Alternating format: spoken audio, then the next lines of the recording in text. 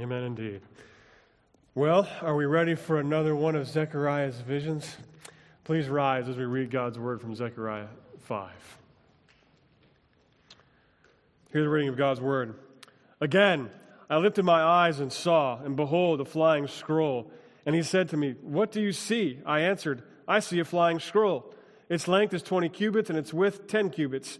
Then he said to me, "This is the curse that goes out over the face of the whole land. For everyone who steals shall be cleaned out according to what is on one side, and everyone who swears falsely shall be cleaned out according to what is on the other side. I will send it out, declares the Lord of hosts. And it shall enter the house of the thief and the house of him who swears falsely by my name. And it shall remain in his house and consume it, both timber and stones." Then the angel who talked with me came forward and said to me, "Lift your eyes and see what this is that is going out." And I said, "What is it?" He said, "This is the basket that is going out." And he said, "This is their iniquity in all the land." And behold, the leaden cover was lifted, and there was a woman sitting in the basket. And he said, "This is wickedness." And he thrust her back into the basket and thrust down the leaden weight on its opening. Then I lifted my eyes and saw, and behold, two women coming forward. The wind was in their wings. They had wings like the wings of a stork, and they lifted up the basket between earth and heaven. Then I said to the angel who talked with me, "Where are they taking the basket?" He said to me, "To the land of Shinar, to build a house for it. And when this is prepared, they will set the basket down there on its base." So far, the reading of God's word. Thanks be to God. Let's pray. Dear Lord Jesus, indeed, thank you for your word. For you have told us that this, your word, will never wither or fade, but it will stand firm and true. So hold that promise true now. Take your words that you've given to us through this vision, through this, your scripture, and bring it to our hearts, to our lives, that we may glorify you and see your grace. In Jesus' strong name, amen. You may be seated.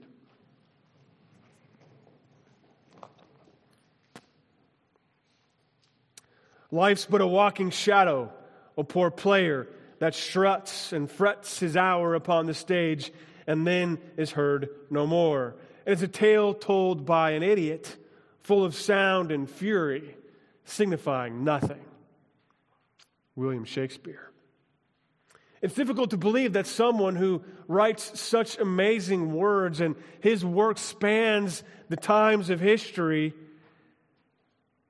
could write and think of life in such a dismal way. Yet in some strange way, we know what he's feeling, don't we? We know a bit of this sense of, what's it all for? Why are we here? I don't get it. I'm not quite sure why life is the way it is. This grim view of life that Shakespeare sees and portrays, believe it or not, is not all that much different from that of Scripture. Just hang on with me here for a second. For the Bible also sees a sinister view of humanity in and through sin and brokenness.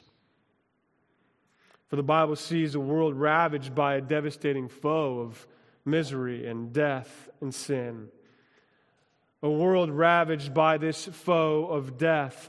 The Bible sees our existence apart from the Lord, just as Shakespeare does, hopeless and full of nothing and death. But the difference between Shakespeare and Zechariah and that of the Bible, or in this sense, this vision, is a difference between despair and hope. In Zechariah 5, we come across yet another strange and odd, weird vision that when we first read it, we're like, what? I don't get it. We want to pull our hair out, and we understand why Zechariah asked these questions. Yeah, I see what that is, but I don't understand. It's a basket, it's some ladies with wings, and they're flying, and scrolls, and all of these things. What is happening? And maybe we're not quite sure what to do with all of this, and it's just, again, another strange, intimidating Old Testament story that is reasons why we don't read the Old Testament, because we don't get it. So my hope here this morning and my prayer is that although at first glance it might seem that way, that actually is pretty straightforward if we just look at it a little bit closer. Zechariah is acknowledging the reality of who we are and who God is. He's telling us that God is here and with us, that the ultimate difference then between Shakespeare and Bible is hope versus desperation. It's telling us that although Shakespeare viewed our circumstances and our reality as something unescapable, inevitable, that this is just the way life is, Scripture says and acknowledges that life is hard, that it can be maddening, but there's also hope. And here in Zechariah 5, the Lord's telling us something about us, our character, our lives, and who we are, but He's also saying as much and more about Himself, His character, and who He is. So what is it that He's saying about Himself? What is the Lord saying about who He is? First and foremost is that He's shown up. Just as we saw last week, that the Lord's going to leave the light on for us no matter the situation. He's not going to leave us. He is home and welcoming us into His house. But at the same time, He's saying that He's going to be with us today and tomorrow and forever. But here in Zechariah 5, He's saying this is true because the Lord is righteous. He is able to uphold those promises, and He is able to be with us through every circumstance because He's a righteous God. But being a righteous God, there's also something that is important to the story. He's not capable of being in the presence with sin and brokenness. So He's saying something about Himself, but He's also saying something about us. And because of this reality, He cannot sit idly by. He can't sit idly by and just watch the world slip away into nothingness, as Shakespeare would seem to think. No, He has to, He must do something about the creation and the people that He loves. Then the question that we should be asking, what then does He do? In this vision, which there are 3 visions, but we need to look at them not as 3 separate visions, but as one vision as a whole, in totality. They are linked together. The Lord tells us what He does about this reality, the reality that we know all too well. The first section of the vision is that the Lord reveals sin. The second then is that He judges sin. And the concluding vision is that He removes sin. And this is only possible because of the righteousness of the Lord. But once again, in order to understand strange visions, we have to understand what's happening. And so before we dive further into Zechariah chapter 5, we need to begin to explore a little bit more of what is righteousness and what does it mean that the Lord is righteous. Again, another one of these phrases, terms that we throw out all the time, and we just say, yes, the Lord is righteousness, and the Lord is righteous, and His righteousness is important to me, I think. But how? I'm not really sure I've ever spent much time to think of why it's important and why it is that the Lord is righteous. So what is the righteousness of the Lord? The psalmist declares this to us. He uses 2 words. Tzedek and Mishpat are the foundation of God's throne. This is the very foundation of what He is. That He Himself, God Himself, is right. He is just and true. Righteousness is essential to His very being and characterizes all that He does. God is morally and ethically right. He acts only in keeping with what is right and just. And this theme is common throughout Scripture. The judge of all the earth shall do right, according to Genesis 18. He is a righteous judge, 2 Timothy 4.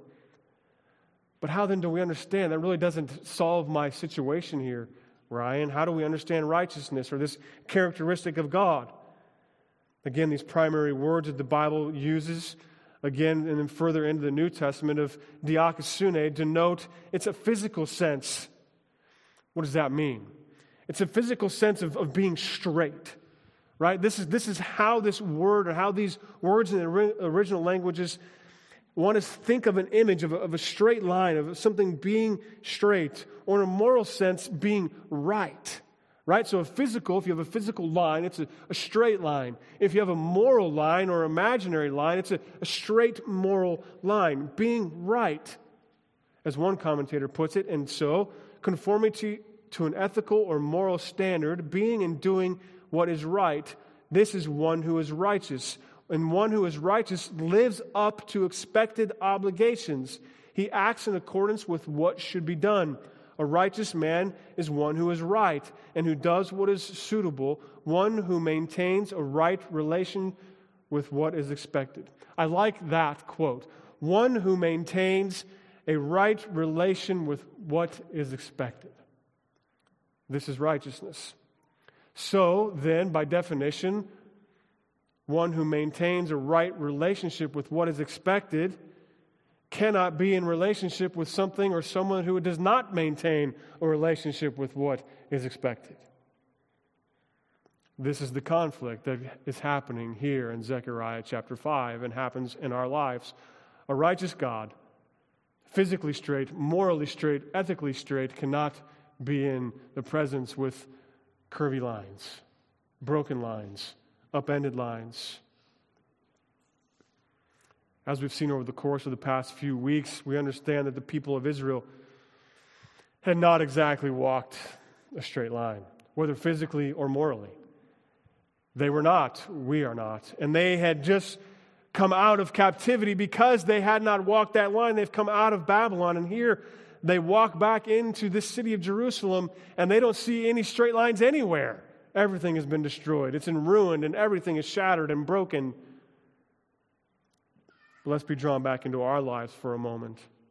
Paul, in his letter to the church at Rome, says it's not only the people of Israel that didn't walk straight lines and who are walking through and in and amongst the rubble, but Paul says in this letter to Rome that all have fallen short of the glory of God. Or in other words, what is right. So all includes the people of Israel, the people that Zechariah is prophesying to. All also includes you and me. All includes us. Therefore, the Lord must do something with and for the creation that He loves. He can't sit by and do nothing. He is the one who, by definition of character, is righteous. Therefore, He must take action. And so we can say that the righteousness of God is not something to fear, but something to be grateful for. Because He doesn't just sit back, but He takes action. But we have a tendency to fear, don't we? We have a tendency to fear His righteousness because we understand that He is righteous, or as we sang this morning, He is holy, and we are not. And what will He do? We understand that He doesn't sit idly by, but He's going to do something. What is that something that He's going to do? His righteousness then drives His actions. It drives His actions of love for people like you and me. It drives His actions of mercy and grace. And then this then is the entirety of Zechariah chapter 5. These visions show us reasons to fear, show us reasons to be humble, and also shows us reasons to rejoice.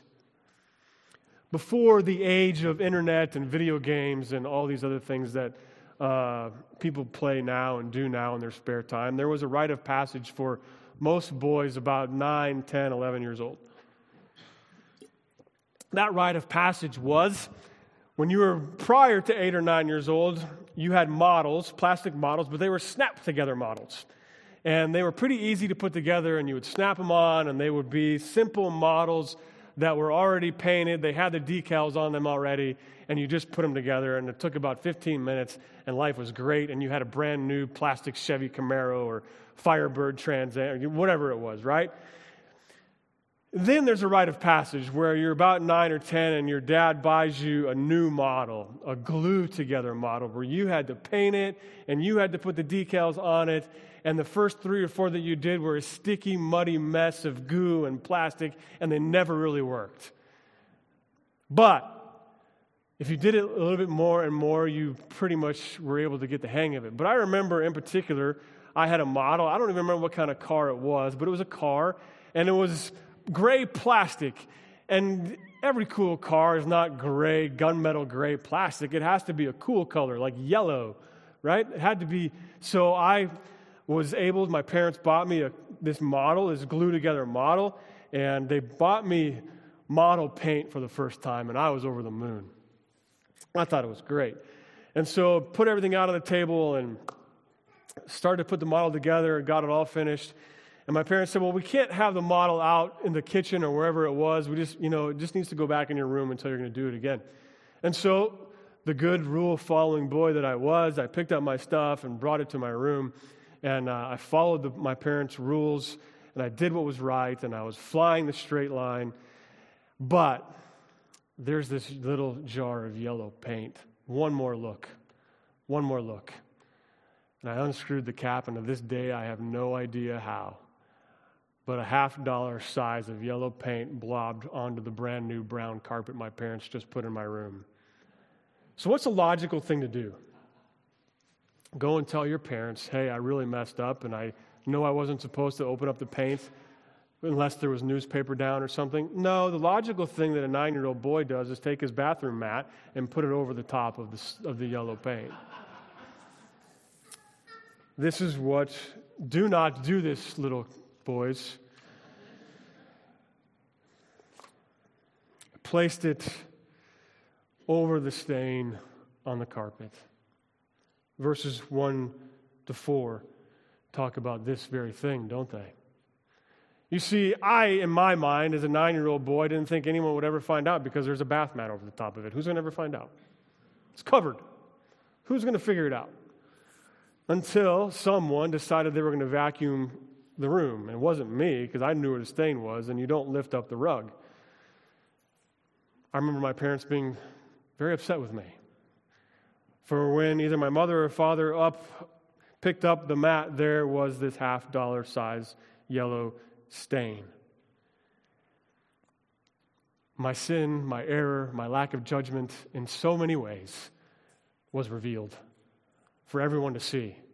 A yellow blotch of paint and brand new brown carpet. Verses 1 to 4 talk about that yellow stain. They talk about that stain not on brown carpet, but on a scroll that is laid out before everyone to see, a scroll that is a very big scroll. The dimensions, it says, is 20 cubits by 10 cubits. Why does it give us that information? It's the exact same dimensions of the Holy of Holies. Just a little bit of free information for you. On this scroll are written 2 parts of the 10 Commandments. One is, don't lie. The other one is, don't steal. And those that lie and those that steal, guess what?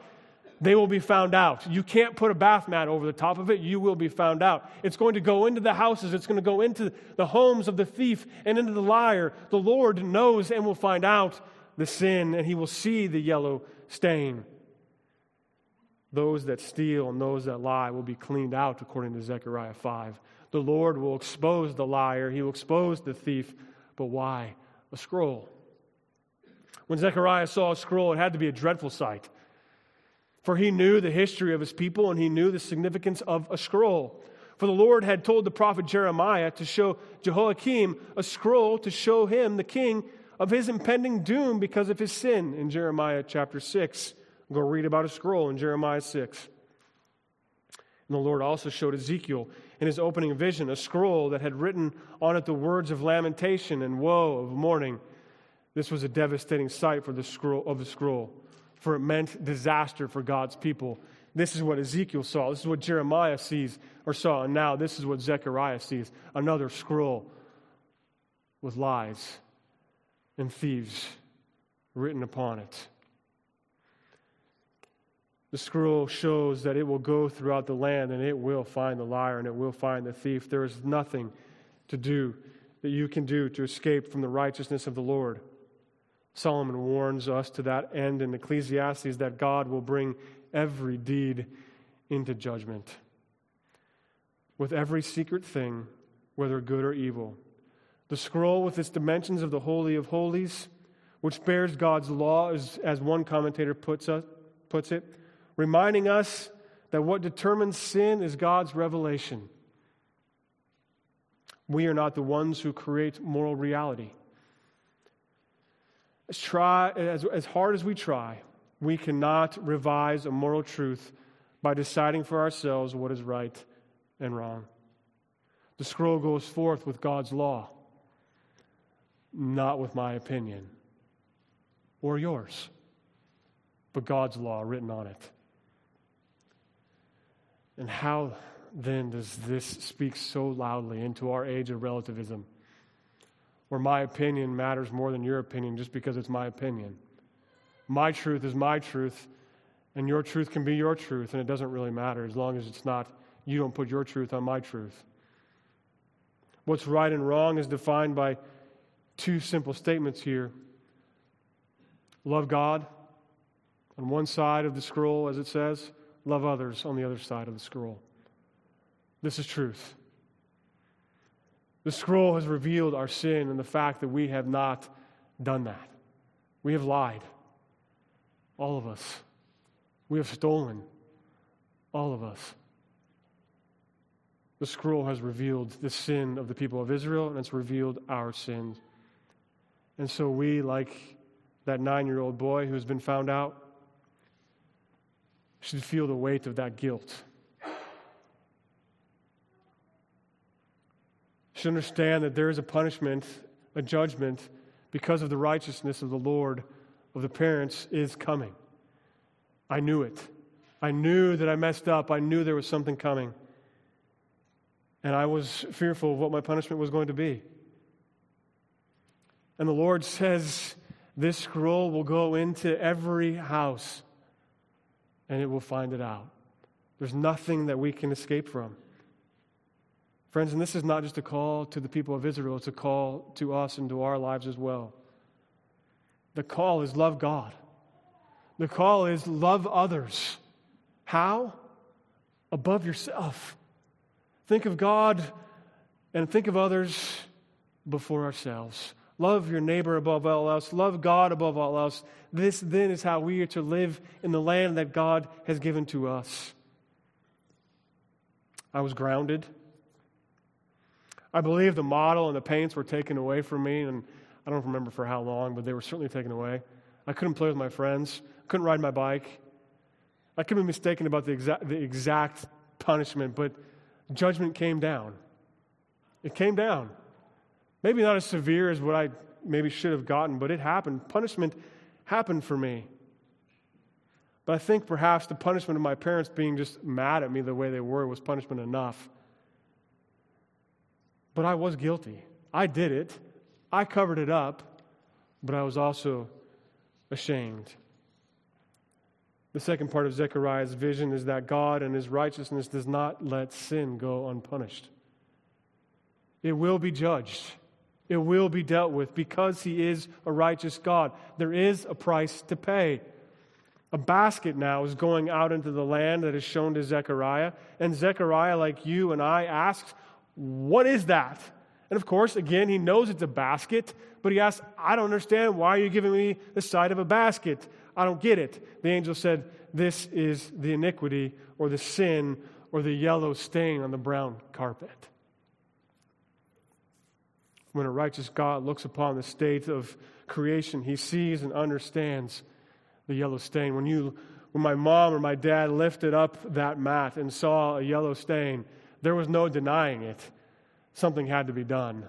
It was revealed and something had to take place because now there is a stain on fresh new carpet and judgment has to come. There's no way to get past the stark contrast between the yellow and the brown. There's no way to get past the stark contrast between holy and unholy, righteous and unrighteous. So at the very outset, the righteousness of God is set out to judge and to stamp out the ugly stain of sin and brokenness in the world. In this vision of Zechariah, the figure of the woman, we are told is that of iniquity. We see it at the moment of recognition that iniquity is what? She's shoved back down into the basket. Can you just picture this scene? Here's a basket and a woman pops up and someone just pushes her back down into the basket.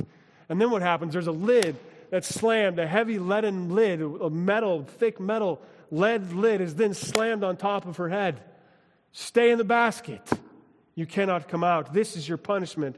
This is the righteous God judging the iniquity and not allowing literally to rear its head. The Lord will have his day over sin, sorrow, iniquity, and death. In his judgment upon sin, the Lord is going to place another lid on another basket. He places not only a lid upon the head of a woman, but he places a lid upon his own son. There's a stain of sin, a crimson stain over the white freshness of creation, and Jesus takes on that sin. Jesus in his death took on our iniquity. He took on our sin. More than that, as we're told in 2 Corinthians 5, we are told not only did he take it upon himself, but he actually became the iniquity. He became the yellow stain, and he suffered the judgment that the Lord must place on iniquity. He became it. He suffered it, and he died on the cross because of it. And then in an act of unimaginable love and grace, our Lord and Savior, who became sin and died in my place, was placed in a tomb. He was shoved into a tomb. And a rock was rolled over the top. Judgment was cast. A lid was rolled over the entrance to the tomb. The Lord had cast his judgment and placed it upon the head of Jesus, and not on me. And the lid was closed on sin and death. Now I asked my father if he remembered this event. He said no, thankfully. It was traumatic in my life, but not in his. But I asked him the question, how did you take that stain out of the carpet?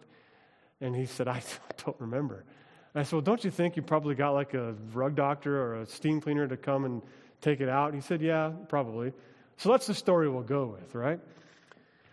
So my parents rented this steam cleaner, right?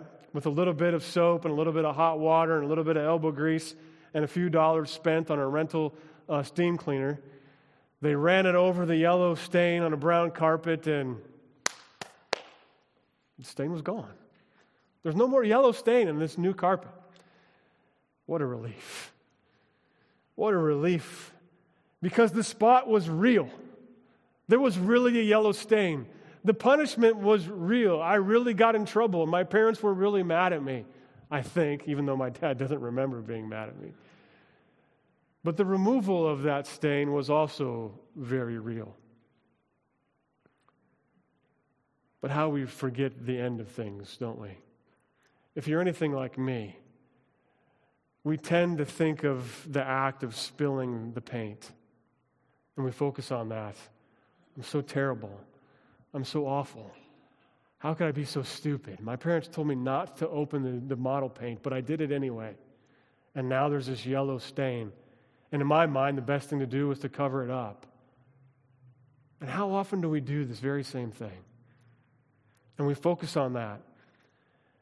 And we get bogged down by that. But perhaps we move past that for a little bit and we know that there's something coming. I've been caught, and now I'm going to reel back, and I'm going to try to cover up more and not confess more.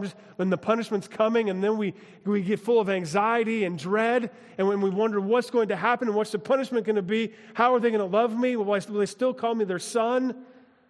All of these things, right? And if we don't focus on the act, we focus on the punishment.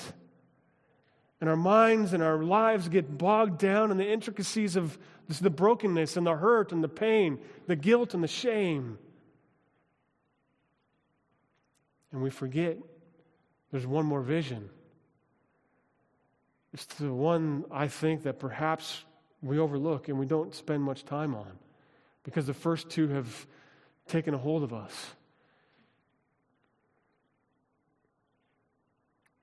In this scene, the basket in which the iniquity was placed and the lid was put on top, two other women come and they have wings, and they're told they have wings like a stork. I don't know the significance of stork's wings, but they come and they pick up this basket and they fly and they carry it away.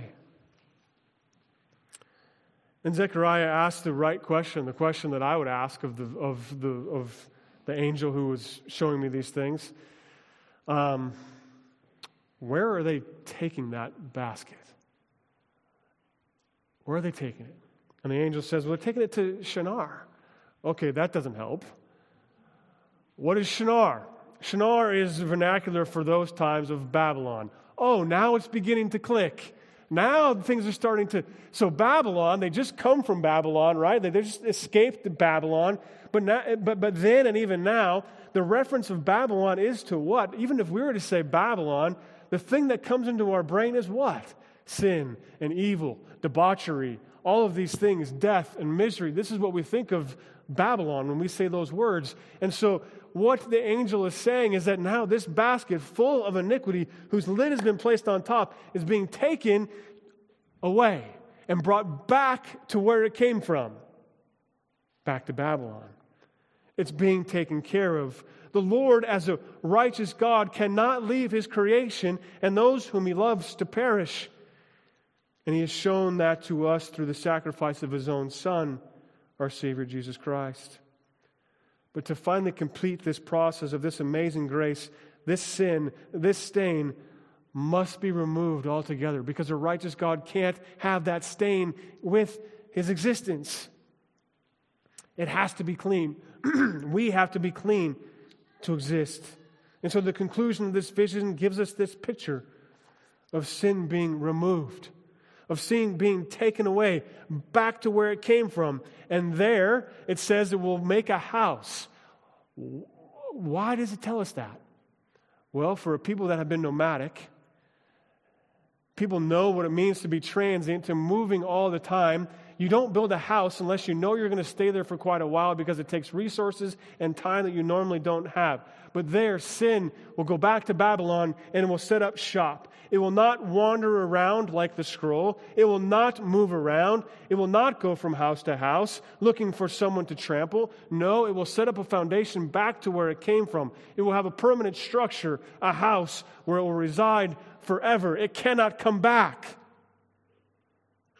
On the day of the Lord Jesus' second return, evil will ultimately be carried away. It will not be able to touch you. It will not be able to impact you.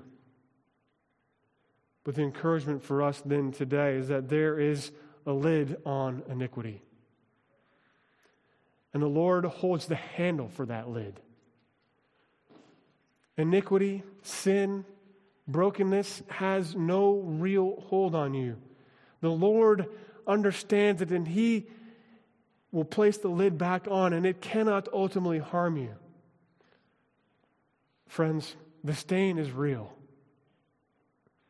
The judgment is real. But the freedom is also real.